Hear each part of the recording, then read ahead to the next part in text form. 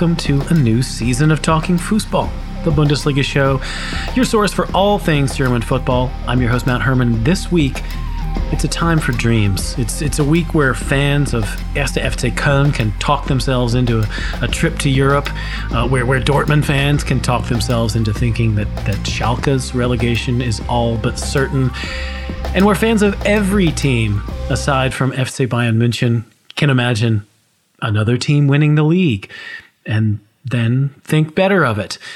With me this week is one of the most astute observers of the Bundesliga out there, a man with so much to say about it. He spends practically all weekend on TV and the following days churning out thousands of words of content for his excellent newsletter. It's Abel Meszaros. Yeah, thank you for that really, really kind introduction. I hope I can do justice to it, and it's obviously good to talk to you again. It's been, it's been quite long, although I'm not really sure like when last season ended and this new one is starting, so we're sort of in between. I know. I find that all the ballyhoo that we usually would put into a season preview episode where we have like a pent-up interest from, months away from the German version of the beautiful game.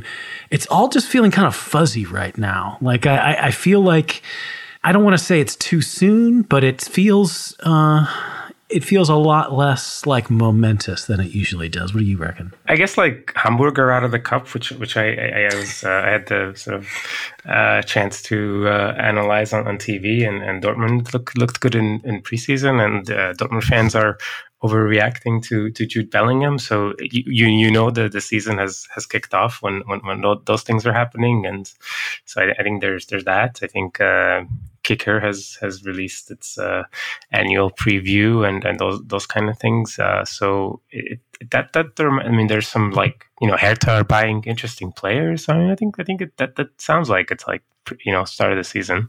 Yeah, fans are all back into the stadium. Thanks for mentioning the positive stories coming out of Hertha as opposed to what happened last Friday. We can do without that. Yeah, we're skipping that one. Indeed, this is the Bundesliga show. This is not the DFB Pokal show. At least not today. It isn't.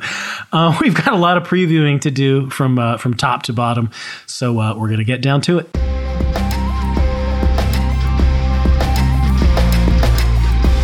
All right, here comes part one of the podcast.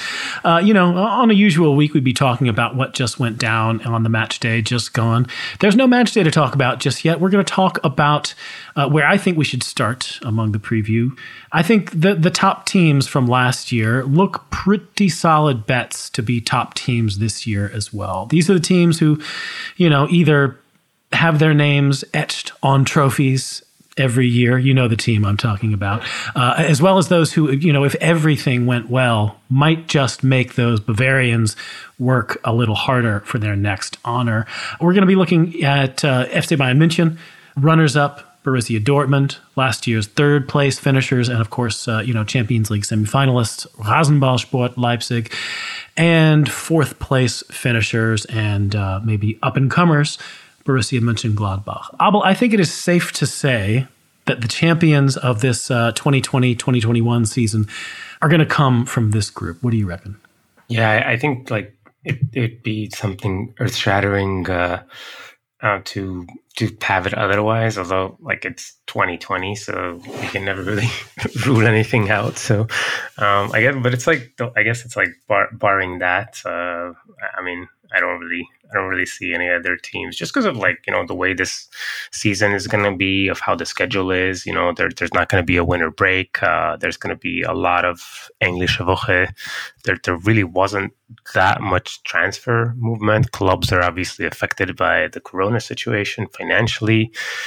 Now I think we just got word today about fans being back allowed in the stadium, but like a team like Dortmund is losing 4 million per match day, and even if they get some of it back, with now 20% of the fans being back allowed into the sitting areas, I mean, sure, it's something, but yeah, basically everybody is really super cautious in upgrading their squads, and that kind of answers the question of, well, who can really challenge when you don't really upgrade your squad, right? Like, and then I think that also kind of answers any questions about who can win this league. Yeah. I mean, when you have four teams who, let's face it, aside from, the step that was between fourth and fifth place, there was some pretty big gaps in the table after those teams last season. And I think even just the eye test of watching through the year and seeing which teams gave Bayern a hard time, some beat them. There's just not a lot of teams who are sort of up to being in this top group. And if you can't find any new players to buy to really take you over the top, or if you're finding it difficult in a summer like this where transactions of any kind are difficult, you're not going to get yourself into the next tier. I think the only caveat I would put in there about the transfer market is, unlike most seasons, I mean, I would say in most years, it's usually, the season starts and then maybe 2 or 3 weeks in the transfer window closes. The transfer window is staying open for a while this year. And it could very well be that, we're going to get about 6 weeks of the transfer window staying open. Things could happen, I think. Yeah, I mean, I think things are kind of happening even today, and then as we speak, there are more and more. Like, I think just in the past couple of hours, there's some interesting moves that we will probably talk about. So yeah. I think there's major traffic between Cologne and Berlin today. Yeah, exactly, and some also minor moves with Freiburg getting a goalkeeper, and some other kind of it's a lot of like people trying to move, offload some high wages, sort of second goalkeepers, injuries, and Schalke loaning players like it, but it's a lot of those kind of smaller things which could still make a difference in some of those battles. But I think you could also make the argument that there was a lot of outgoing traffic from the Bundesliga, and a lot of star talent has left the league with the Kai Havertz or Timo Werner. And whether that has been replaced, it's kind of a tough question. Yeah. I guess with Leroy Sané, but we had to do a segment on our show yesterday about the top 5 transfers, and I think I put like Max Kruse second, and I like Max Kruse a lot, but it was kind of difficult to obviously like Jude Bellingham is one, but it was kind of difficult to make a top 5 even. And when it was about the outgoing, we had like a list of 15 or something where we're just players who exited the Bundesliga, and like a Philipp Max even is somewhat a fairly notable transfer going to PSV, but and then some of the retirements obviously as well. So it was definitely seemed like or even just like like Freiburg players moving to Leeds and Benfica, like you didn't really see that in the past. Mm-hmm. Yeah, it was a strange summer in that I think every year, every few years anyway, you get some of these young stars who sort of get ripe to the point where they're ready for a big money move. Things like Timo Werner and Kai Havertz getting their moves to Chelsea. But a lot of those ones that you just mentioned under the radar, I mean, other ones that come to mind, things like Kevin Folland leaving over a sort of, salary dispute, or Weston McKennie, who is a player that Schalke have said didn't really want to sell, but felt that they had to because, their financial situation is just so poor that, this is going to be a weird Bundesliga season in that a lot of players, not just at the very top level, but even like sort of, players who are important to their clubs, but not necessarily superstars, have taken off. No, I agree with you. And again, it's kind of the sign of the times. Like we've talked about the sort of financial hit that Corona has had, Schalke were 200 million just in debt. And I think like there are a lot of clubs that are still financially well off, but like a Dortmund, but they don't really want to spend because they don't feel like it's like they don't feel like they can catch Bayern, for example. There's also some other clubs who are sort of cautious about spending. There's some clubs who are are like aware of trying not to get relegated. So there are some clubs that I think that are making some smart deals, like Union Berlin, for example, but. Overall, I think there was some statistics about this, how it's like the total amount of money spent like this summer is much less, like maybe a third of what it normally is in a sort of Bundesliga transfer period. So it's just kind of like this thing where, or even like there's also clubs that like I guess the knock-on effect of like not really having market, like people don't want to sell below market value, and we saw that with the Jadon Sancho thing, where United were just like, well, can we negotiate? And Dortmund just said, no, well, this is the fixed price of 120, or Gladbach were unlikely to sell anybody. And because they didn't feel like they would get the market value. So there's a lot of those teams, but then there's also like Leipzig, who have the financial fair play issues. So they're like, they're haggling over whether they can pay 20 million for Alexander Sørloth. So it's a lot of this kind of smaller problems, which overall kind of create a quiet transfer period. Yeah. Well, I guess for that reason, it is in a lot of ways, everything's going to stay the same, at least in this top four group, I would reckon. We can sort of go into the reasons for that. But let's start off by talking about Bayern. They are the team that is, on everybody's lips anytime you talk about the Bundesliga, especially at a point in time when they have just come off of, a treble. An undefeated march through the Champions League, undefeated in all competitions since last December. This is a juggernaut like we haven't seen in the Bundesliga in a while.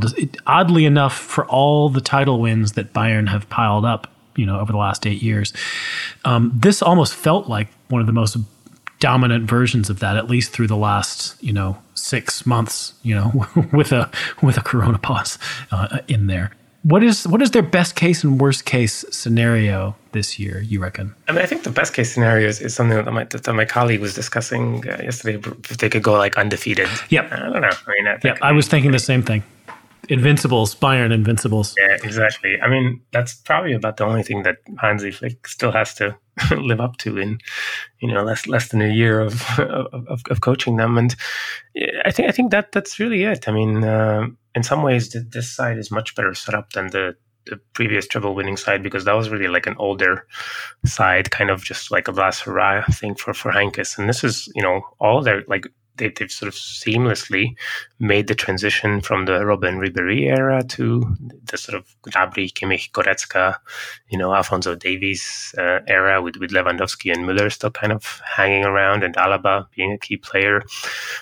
So I mean, really, there's a lot of still PK talent who you would certainly back at least for a couple of years, if not more. And with Sané coming in, obviously, is a huge upgrade. I think really the worst case scenario is like Hansi Flick was complaining that they need to get like a backup right back because Pavard doesn't want to play right back, and they could use like a fourth winger and like maybe a number 6 because Javi Martinez is leaving and Thiago is probably leaving. But that's kind of the worst case scenario, is like Thiago leaves to Liverpool. They can't work out the deal with David Alaba's agent, and Uli Hoeneß says like 3 other dumb things, which actually that's probably like a realistic scenario. Indeed, but, that's a certainty, more or less. Yeah. But I mean, I think that like several players get hurt, or there's like the viral thing with. I mean, those are like the kind of horror movie things that can happen to any team. But I think barring that, it's kind of hard to see. Like this team really not winning, because even if like some of those things might happen, like even if like they lose Thiago, I think they can withstand that with like Kimmich and Goretzka, and maybe using like Alaba in midfield, or Adrian Fein or Tolisso, or there's a bunch of players there that you could still trot out against like Augsburg and still crush them.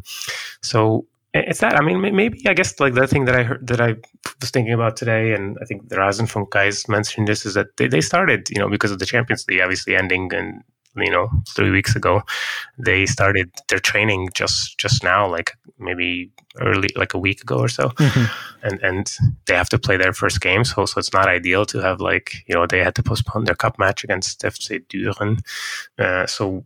Maybe there's that, like they kind of come slowly out of the gates, but I mean it's those kind of things which is we can always speculate. It's kind of like the preseason speculation, which really I'm not a huge fan of.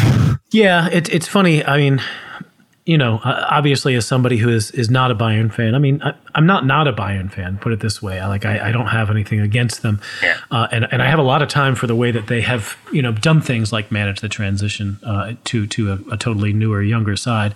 But at the same time, I don't want Bayern to win the league. I feel like it's become excessive. It's become something of a hindrance to, both the way that the league wants to promote itself as well as sort of the sort of financial dynamism of the league. It's kind of, it creates a lack of ambition among other clubs.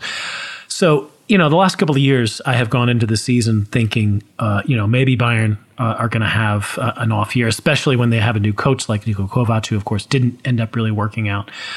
But this year, I mean, I just can't talk myself into anything but them winning the league. I mean, if everything went wrong, I still think, the worst they could do is second or third, but that would just take so much bad luck, I think.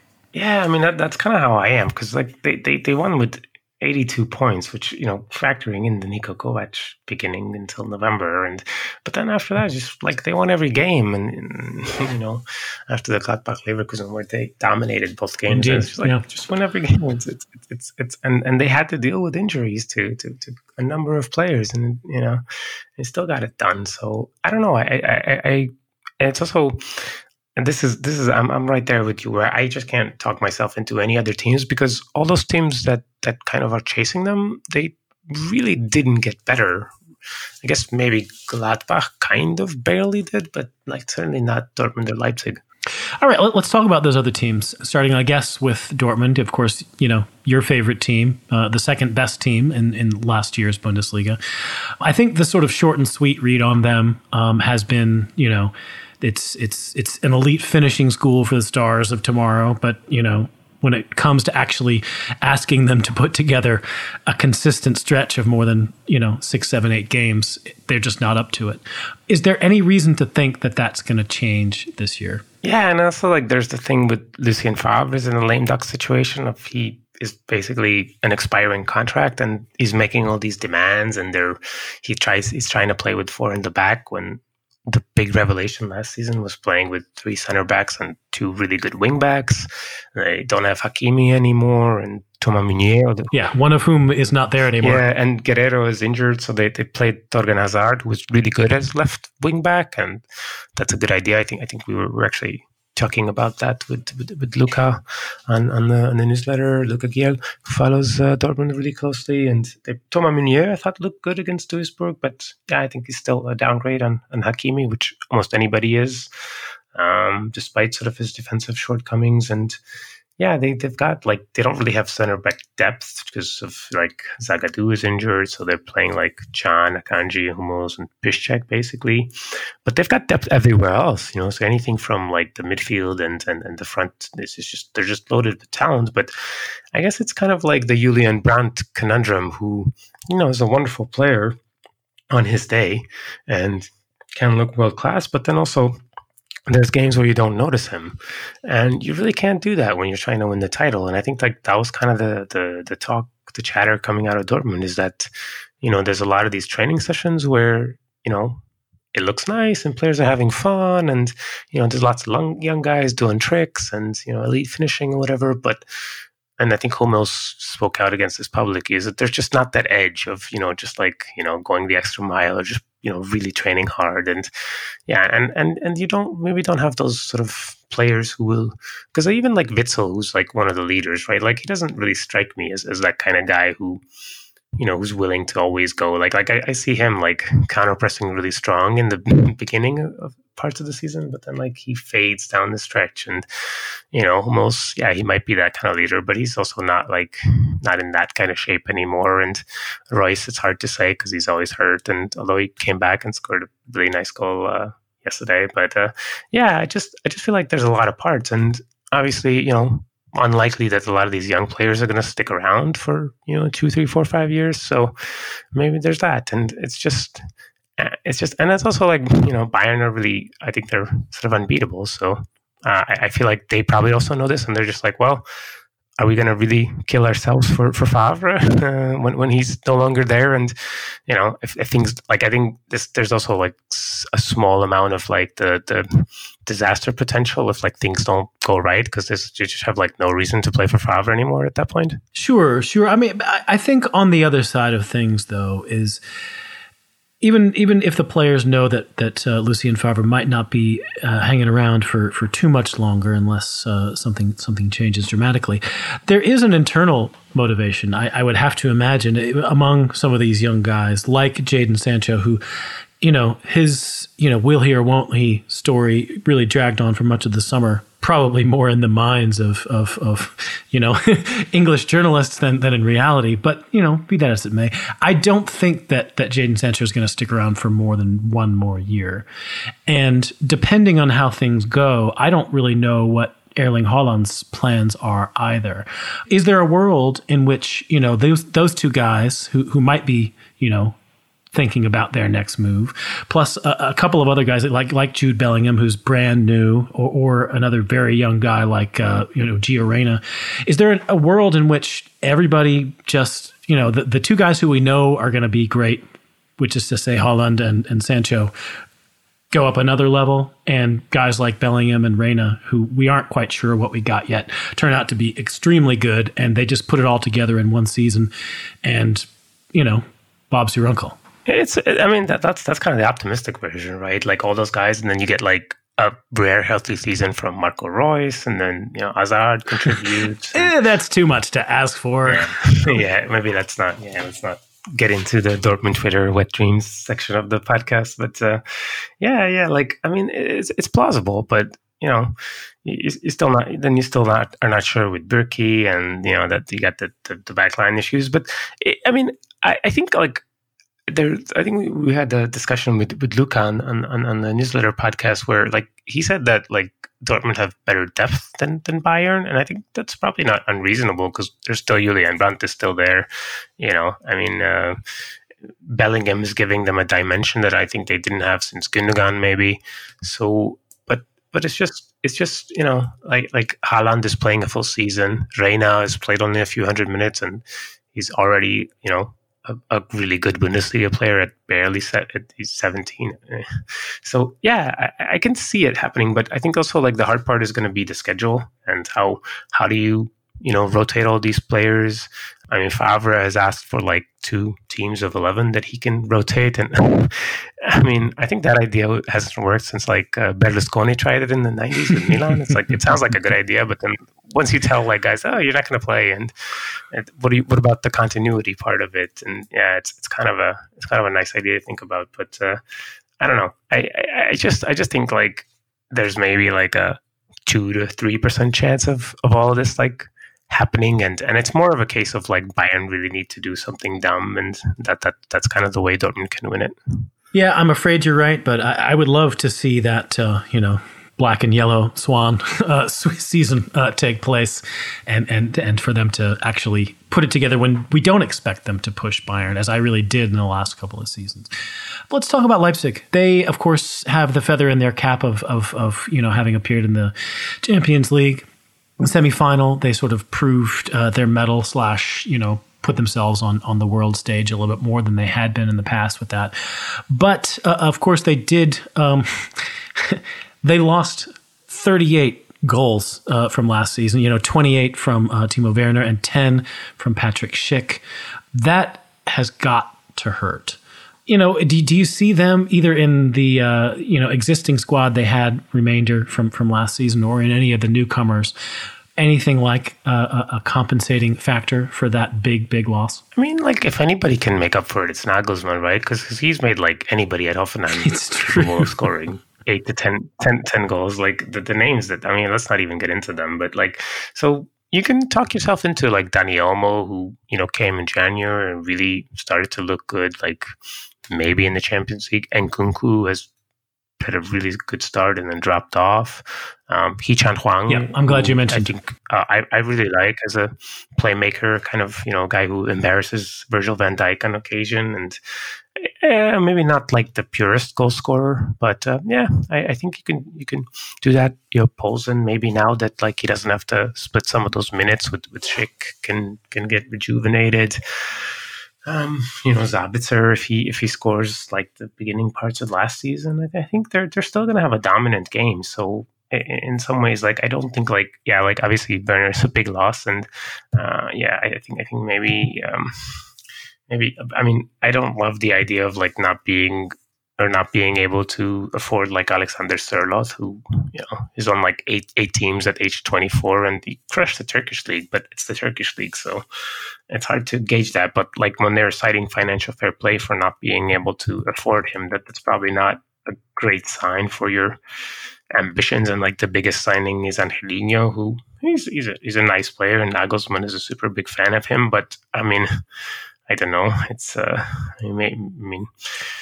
there's some Hudson-Odoi buzz as well, so I don't know. I mean, it's kind of I could see them like generating enough goals to like get to like the top two at best, but not like to contend for the title. Interesting, because we did have actually a listener question from Adam Duda in New Zealand, who is actually working on the premise that Leipzig, for him, are the only realistic challengers to Bayern, simply because I guess he feels that BVB have sort of committed themselves to, player development, young player development, so strongly that searching for consistency, which has been a problem for them in the past few seasons, is gonna bite them again. Do you buy either of those premises, or do you think that they are any less strong or more strong than Dortmund as legit challengers? I think they're a little weaker just because of like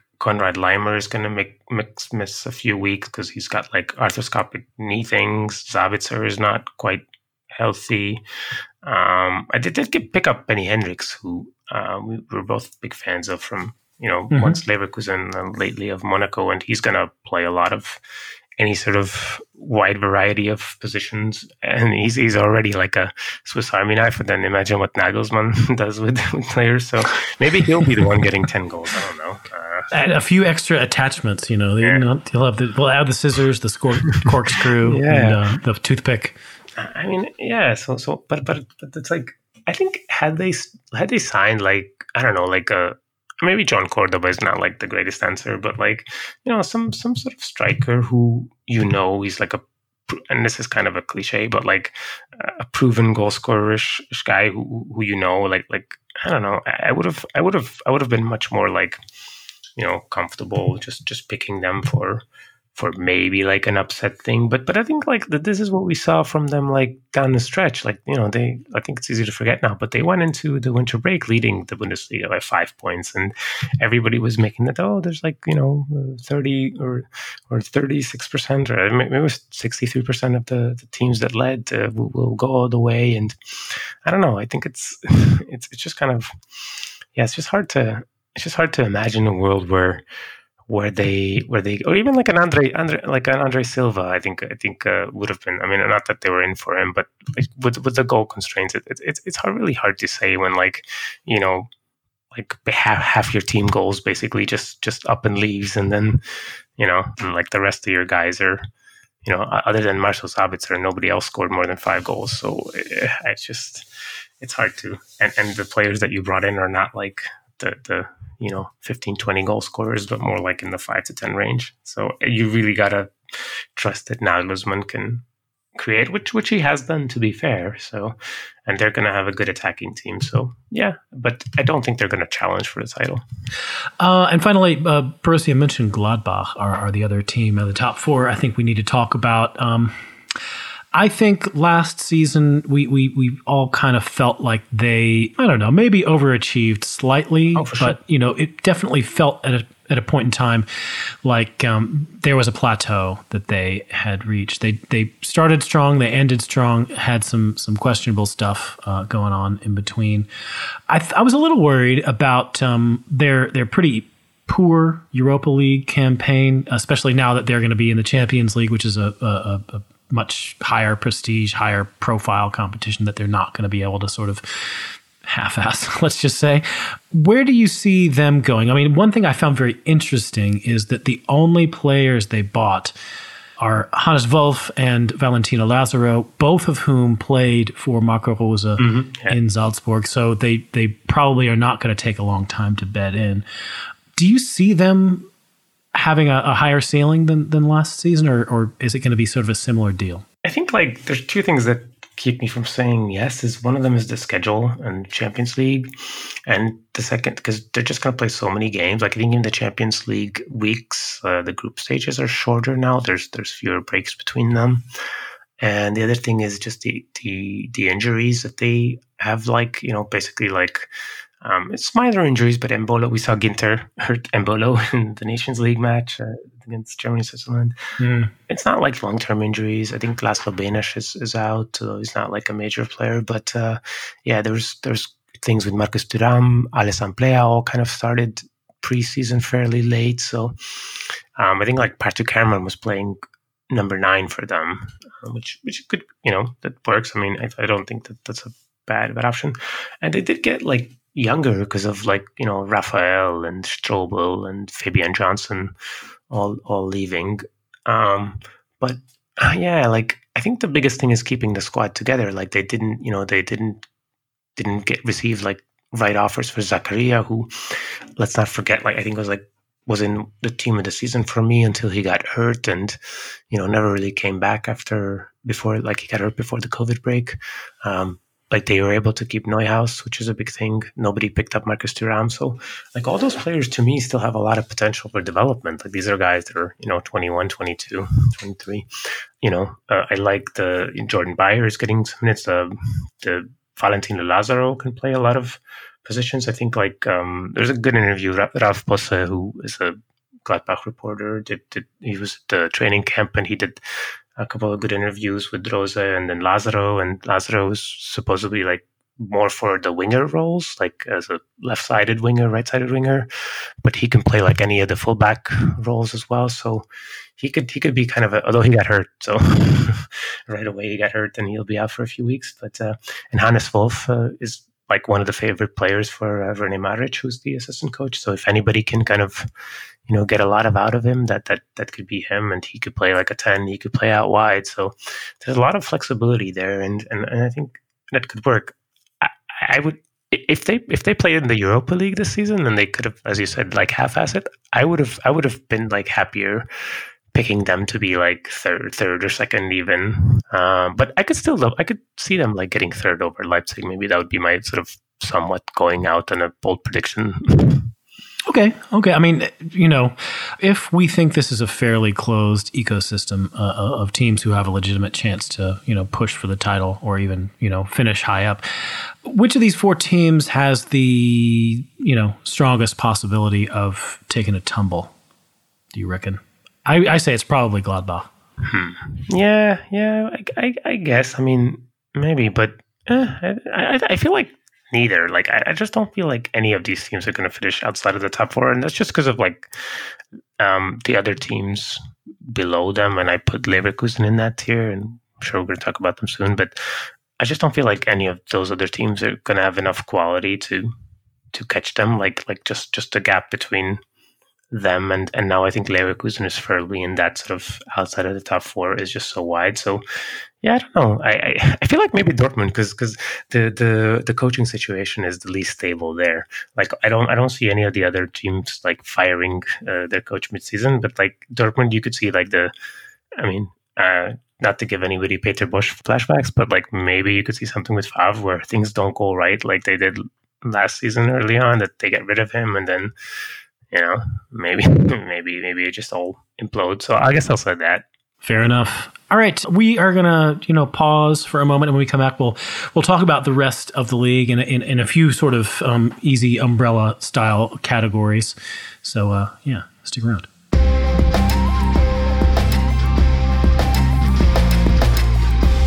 Okay, so we're back here on Talking Fußball. It's Matt Herman and Abel Messeros talking about what's to come in the Bundesliga this season. You know, despite the fact that, you know, by dint of their table finish last year, it probably would be fit and proper to talk about the teams in 5th, 6th, and 7th place. I don't really want to, because those are kind of some of your dimmer lights of the Bundesliga, and by that I mean these are what Germans call plastic clubs, clubs which are basically attached to company support or support that sort of takes them outside of the normal 50+1 type ecosystem.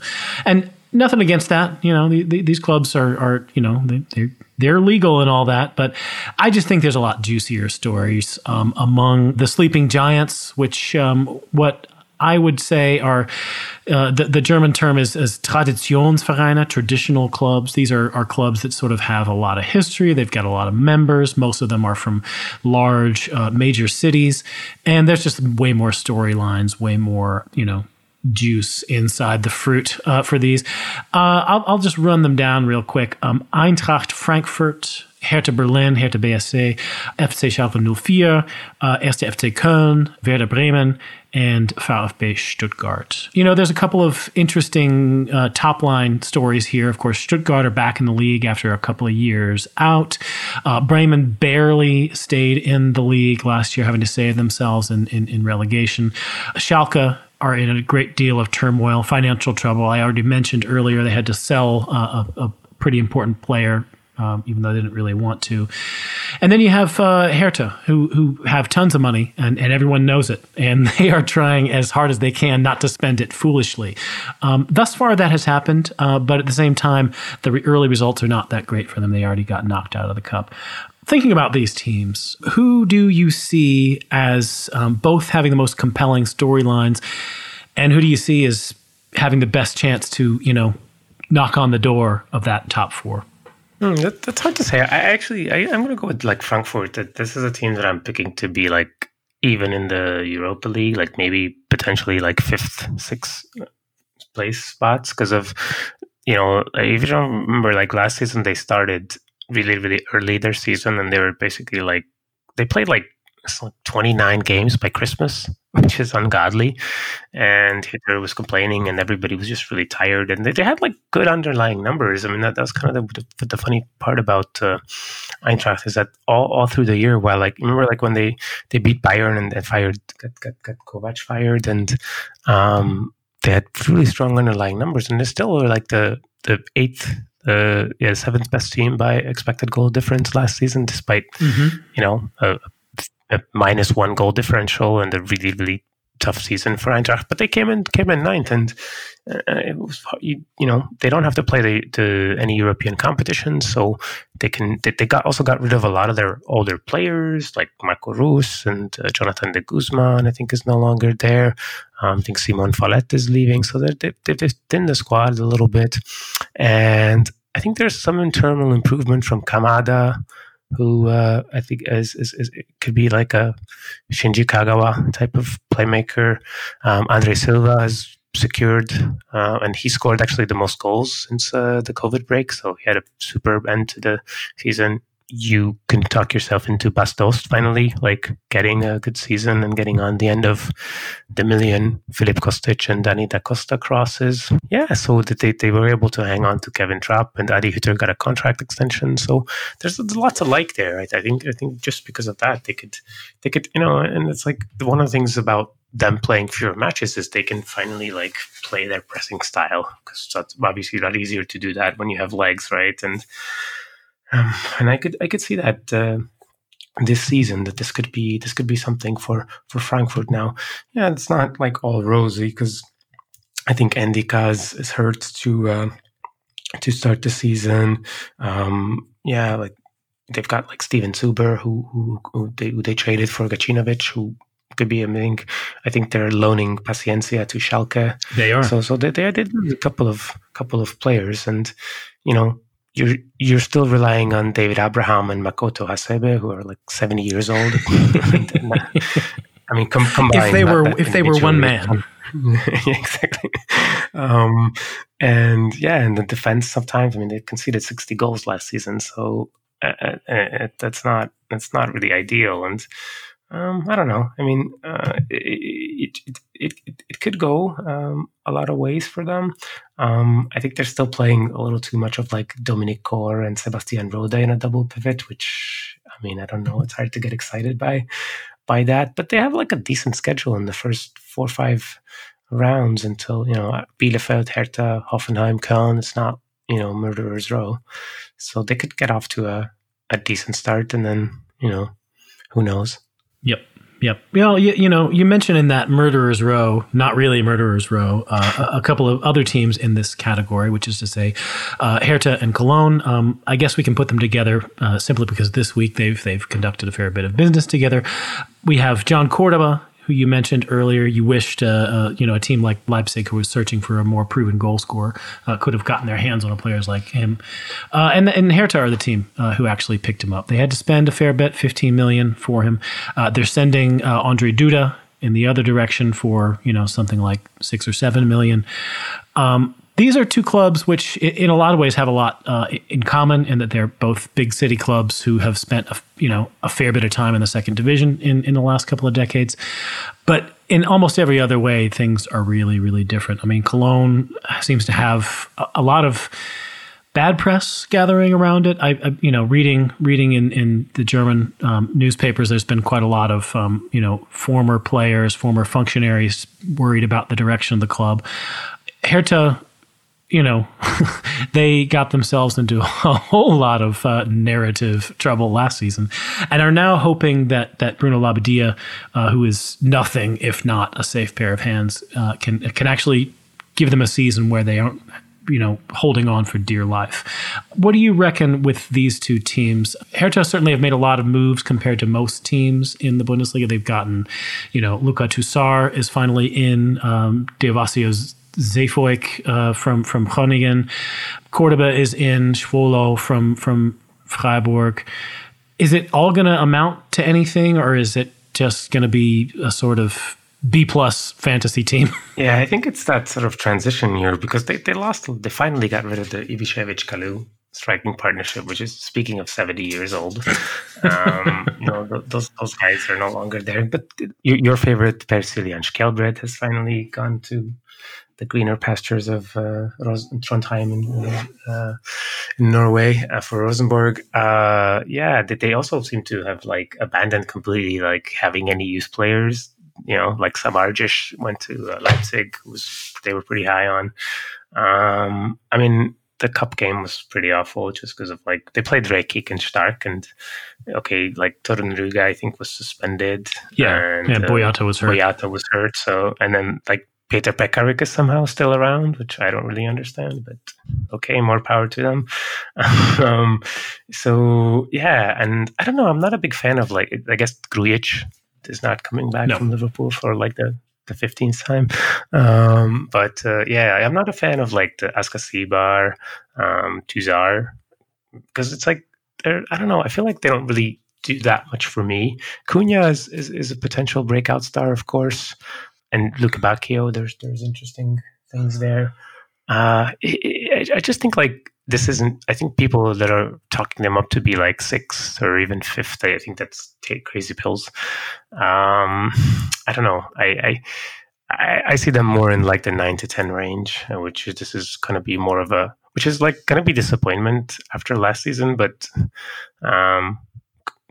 yeah, like last season, I think that was just so horrendous that it'll be hopefully quieter, and I think they really could have been the team that could have brought like a Julian Draxler or some sort of bigger name player to the Bundesliga, and it maybe brought some more excitement. And for Köln, I guess they're getting Sebastian Andersson as the other sort of big move, which I think is sort of indeed. I don't know if it's official yet, but that seemed to be heavily reported. I guess they lost Tirode, so they need like some aerial striker that's gonna play those goals. But losing Cordoba is pretty big. I think they played like Jan Thielmann as a number 9 in the cup, which is very very Gisdol, and they fell off a cliff once the Corona thing started. So it wasn't they really had like a 10 game, which is a very like Augsburgish season of like they had a good 8-10 game run and they were safe from relegation with Gisdol, and then before and after were not great. They rolled over and went back to sleep, basically. And I guess Mark Uth went back to Schalke, so that's not helping. I still have questions about Jonas Hector as a sort of number 6 with Elias Skiri.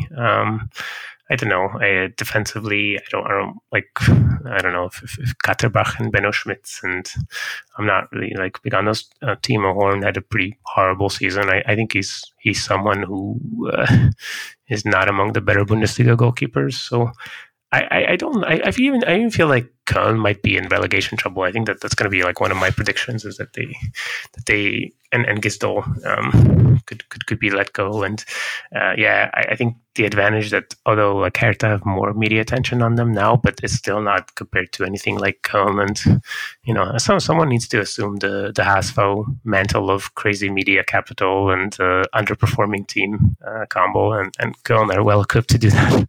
Yep, they are good candidates for that.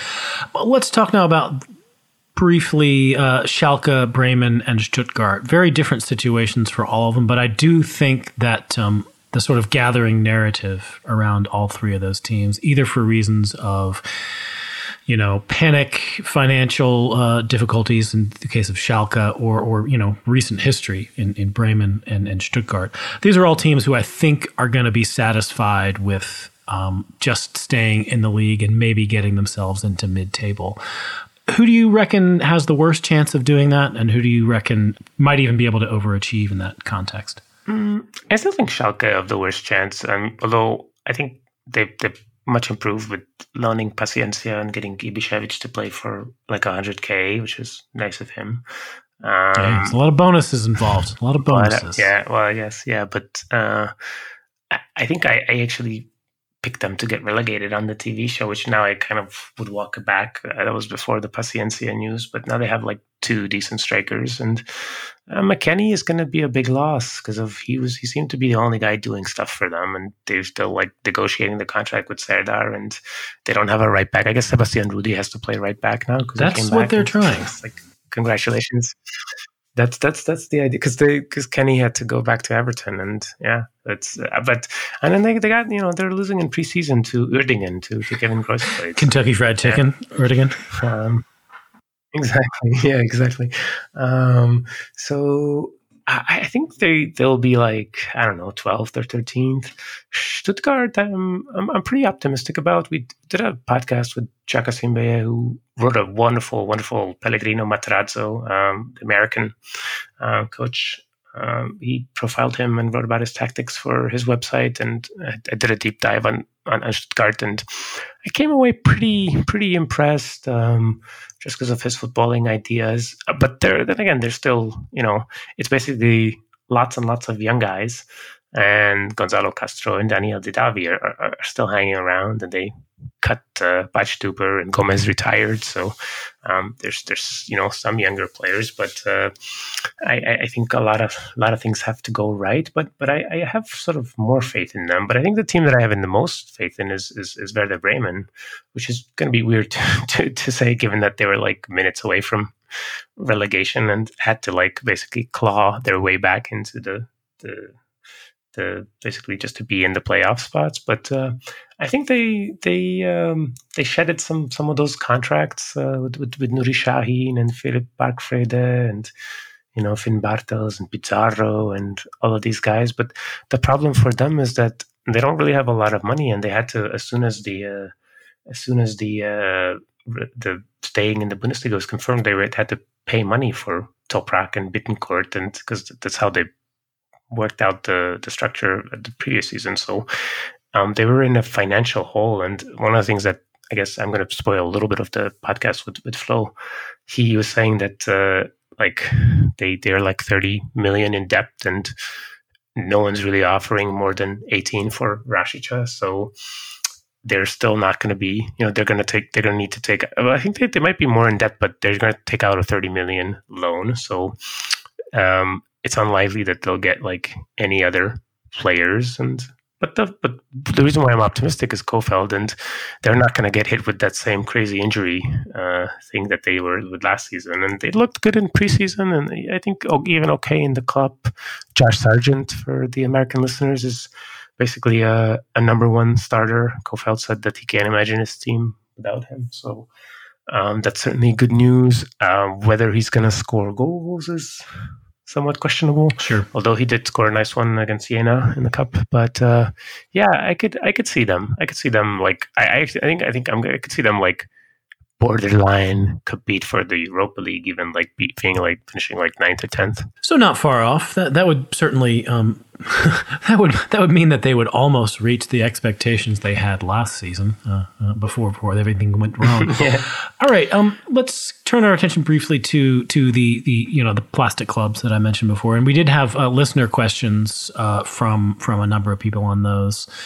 Leverkusen from Mike Mulcahy in Cincinnati asks, how big is their dip in form going to be now that they have lost, Mr. All-World Kai Havertz, as well as a guy who scored quite a few goals for them in the last few years, Kevin Volland. I really feel like it's going to be a big dip. I feel like last year was a huge missed opportunity for this team. I'm bearish on Leverkusen this season. Yeah, I'm the same way because of like, even though I'm like probably the number 2 sort of fanboy of the Florian Wirtz hype train or whatever, and I think he's gonna. They're saying he's gonna start as like a number 8 in like the Julian Brandt tour, which I'm pretty excited by, to be honest with you. But I think obviously I don't think he's gonna replace Kai Havertz in terms of his numbers, but he's a guy who has star potential. Paulinho I would have been higher about, but he's out with the ACL. Leon Bailey is still like getting back from quarantine. Bellarabi is still around. I think my thing is that they didn't really upgrade any of the other spots that they had. Like they had needs at fullback. They had probably, some things that they could have done. I think the podcast that I did with Marius Fischer, who follows them a lot, we kind of went deep on their central midfield issues. And yeah, like you hope Damir Bay has a good season, which is certainly possible. But I just think they have other issues. And if not making the Champions League was a huge blow, because they could have then probably, use some of that money to have like a quicker replacement for Havertz. Because I think right now they're just like not doing that. And yeah, it's hard. It's hard for me to see them in the top 5. So I would pick them to be like 6th or even 7th if things go wrong. And you could certainly think that things could go wrong with Peter Bosz. So I'm not optimistic, even though I really like watching them. But it's hard. Yeah, I mean, the only thing I'm really excited about for next season for them is as you mentioned, Wirtz, seeing more of him, but also I think Patrick Schick, him being basically a first choice centerpiece for a pretty good Bundesliga side will be fun, because at the moments that he got to be that centerpiece in Leipzig, he looked really good. He's a very fun player. I think that there's a high probability that he might do some fun stuff. Yeah, he's like, I mean, he's the one, like, there's got a lot of qualities, but I think the one primarily the way they used him in Leipzig is to be kind of like the outlet for progressing the ball against the press. So it would be like a central defender playing a diagonal pass, and he would play the layoff to like one of the like number 8s, like Zabitzer or Reimer, and then you just play the outlet. Olmo, whatever. Yeah, exactly. So you can certainly imagine that in Leverkusen, and he's always going to be a target for, because remember, like, they used Kai Havertz a lot as like the guy to be the aerial kind of target man. Volland he's okay at it. Alario was better, but Alario is really not good at anything else other than like getting in the box sometimes. So sorry, Lucas. So yeah, like he's backup striker at this point. He's like 28. So, but Schick, I mean, you worry about with him is the injuries, right? And he was pretty healthy at Leipzig, and I think he's gonna be competent. But yeah, I mean, maybe you get like some sort of a Demirbay like Schick connection, which is reminiscent of like Hoffenheim with Sandro Wagner and Demirbay, or Adam Saleh and Demirbay, and something like that happens. But yeah, I just think they still have a lot of issues elsewhere. So he would need to have like a spectacular season, which I don't really see. Any quick thoughts on Hoffenheim? We did have a listener question from Aditya Balaram in South Carolina, just saying, now that Sebastian Hoeneß has taken over, who, really did some good things with Bayern 2. Do you see them as having a somewhat stronger year than last? I mean, they did end up in, 6th place, so it wasn't bad. But they had, some ups and downs, let's just say, under Schröder. Yeah. It wasn't pretty. I think they could have. I mean, the tough part is that they'll be playing Europa League, which it's hard, and I think they're already starting like Thursday, in an Albanian opponent, and it's gonna be tough for them. And they certainly like really struggled in the cup. Against Chemnitz, which they needed penalties to beat them. But I'm a pretty big fan of Hoeneß. Like I have a podcast with the aforementioned Chaka Simbe, who also did a breakdown of him, and came away really excited by his idea. He plays a lot in the 4-diamond too, and you've got the players for it with Kevin Vogt and Grilic, and Gacinovic is going to be interesting because you can interchange him with Christoph Baumgartner, and they've got a lot of really like quality players. Kramaric came on towards the end, and he missed a good chunk with injury. They've got a lot of strikers. Munas Tabur is still, the Babu is still there. There's a little bit of a João Klaus, Joe Linton vibes with the Brazilian sort of strikerish person. So I just think I could see them finishing maybe 7th, but like having more points than last season. But I don't know. Their floor is pretty high, so I don't see them like dropping below 10th or anything.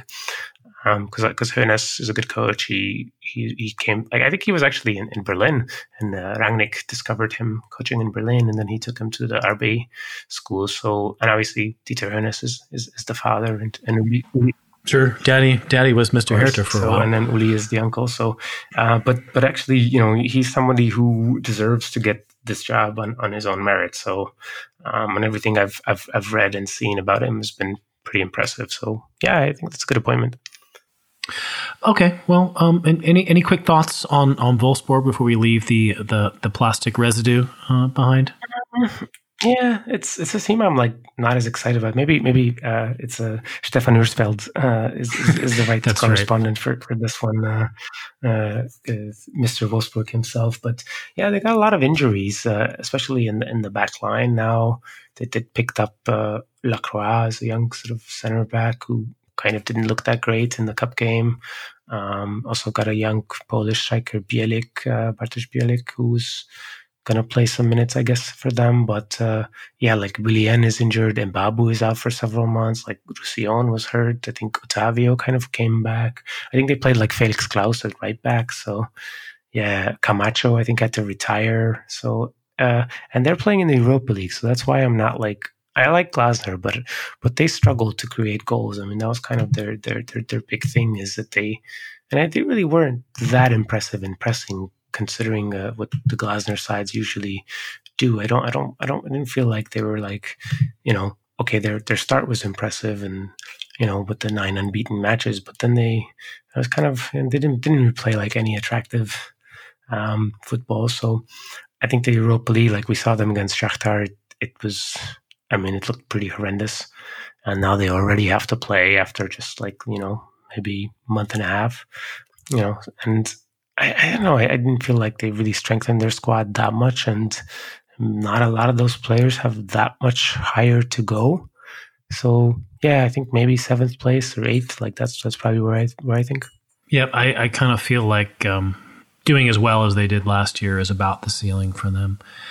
Okay, we're already longer than we thought we would be. Sorry, to both you and to the listener, if you're feeling like it's time to move on, let's quickly turn our attention to what I sometimes think of as like the little clubs that could, teams who basically have really limited financial means and in a lot of cases limited sort of national or international impact, but who, are in some ways really, really good for a surprise, especially when it comes to teams like Freiburg or Union Berlin last year, looked pretty strong at various junctures. But I would also include in that group Mainz, Augsburg, and Bielefeld, teams who are probably going to be more fighting against relegation this season. Whose story are you most excited to follow over the course of this coming season?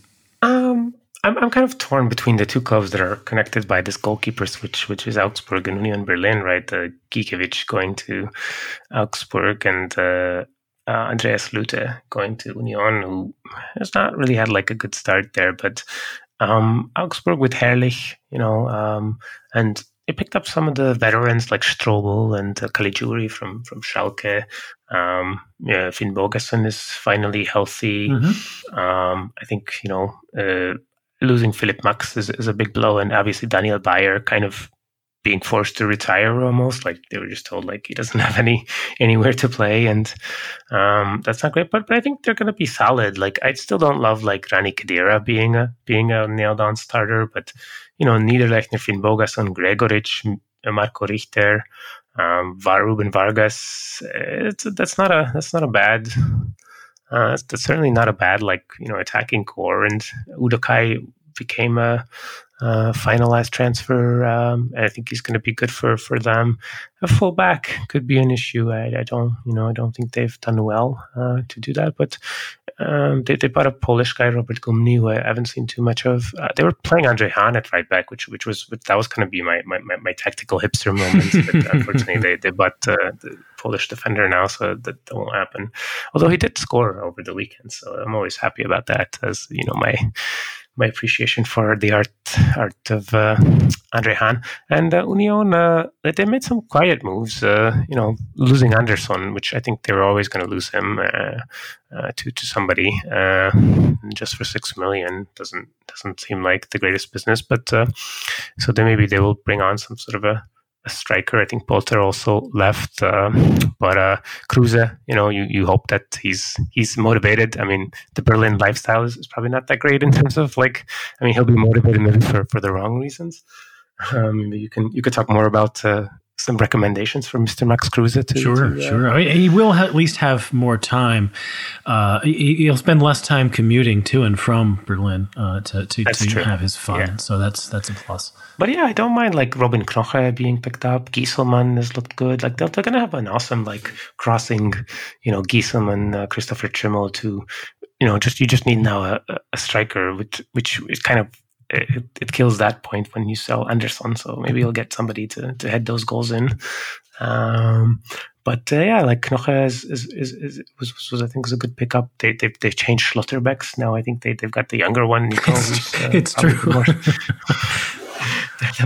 He's probably more talented, and I like that. Grisha Prömel is there with Andrich and Gentner. That's pretty formidable, and they I think they're like the thing that. Some people pick them to go down, and I just don't agree with that because out of all these teams, they have the clearest identity of they scored 13 open play goals last year and 15 from set pieces, and I think they're going to do that again. They have a perfect team to do that again, and I think they're just going to be fine. And Kruse is a great set piece taker. He'll actually create stuff from open play. Bülter is still there. Is one of my favorite players. So I think they'll probably be 12th or something. So, and same thing with Augsburg. I'm pretty safe in those teams. All right. Now thinking, I guess ahead to more generalized predictions. I feel like we probably need to wrap things up. If we both agree that last year's top four are going to be this year's top four, and I think we do. Mm-hmm. Yep. Where do we see the Europa League places? And I think because over the last several seasons, so frequently 7th place has ended up being a Europa League place. We're probably safe to assume that again. I'm going to say I think Eintracht, Leverkusen, and because I am who I am, Hertha will be in the top 5, 6, and 7. Yeah, I'm with you on the first two, but for the 7th spot, I think there's a number of contenders. I could think of like Bremen, Hoffenheim, and Wolfsburg, like one of those three. I really don't think any of the other. Those were the teams. ones. The sane side of me was picking. The thing that works against Bremen is that whether they lose Rashica or not, and if they do lose him, I mean, there's a lot of like Tahith Chong buzz, which, you know, the people that follow Man United were just like, I told a couple of people and they're just looking at me weird, like, you know, like Tahith Chong is a starter for Bremen, and they're like, okay. Yeah, like maybe Hoffenheim, I guess. Like if I had to, like, somebody put a gun to my head, I would pick them to be 7th. Sure. Yeah. That was probably the one that, the non-euphoric side of me was most convinced by. Okay, well, fair enough. Where do you see the teams making up the relegation battle? Yeah, I think like there's one clear candidate, and this is nothing against like Bielefeld, which, well, I mean, there is something against Bielefeld, the city, which, you know, may or may not exist, as I think the people in Germany always say, and then. I just think their squad is pretty weak, although they were probably the best team in the Zweite Liga by a pretty decent margin. And I like what Uwe Neuhaus generally does. And they bought like Cordova from Augsburg, but I don't know. I think, you know, they've got my mainest man, Sven Schiplock, so I'm excited for that. But they already got bounced out by Essen in the cup, so I feel like they're 18th. Fairly comfortably. I'm fairly comfortable in saying that. Then about the other team that would go down, I could see like Köln and Schalke or Mainz or even Freiburg, who lost a bunch of, you know, players in Waldschmidt and Koch, and, you know, I think either of those teams could go down pretty easily. Yep. I wouldn't make a prediction. Yeah, I mean, I'm leaning towards Mainz as being a relegation candidate out of those teams that have been sort of a mainstay in the first division for the last few years. I think you've probably convinced me about Augsburg, but I'm probably less certain than you are. But yeah, I think Bielefeld and Mainz are probably the likeliest candidates to go down, and then yeah, my relegation playoff finisher. I'm still wavering, but at the moment I'm gonna pick Augsburg.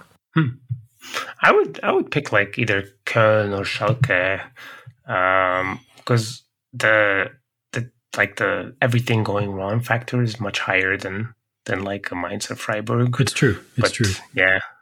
So I just go with that. But like with the Schalke signings lately, I think maybe they'll be less of a candidate than Köln. I don't really like their moves. What do you mean? You don't think Andre Duda is gonna turn their ship around? Yeah, not so much. Okay, that is it for this edition of Talking Foosball, which was produced as always by Aidan Rantoul. It's really good to have you back on this podcast. You were, you know, a mainstay for really quite a long while, and I hope everybody out there is just as psyched as I was to have had you back.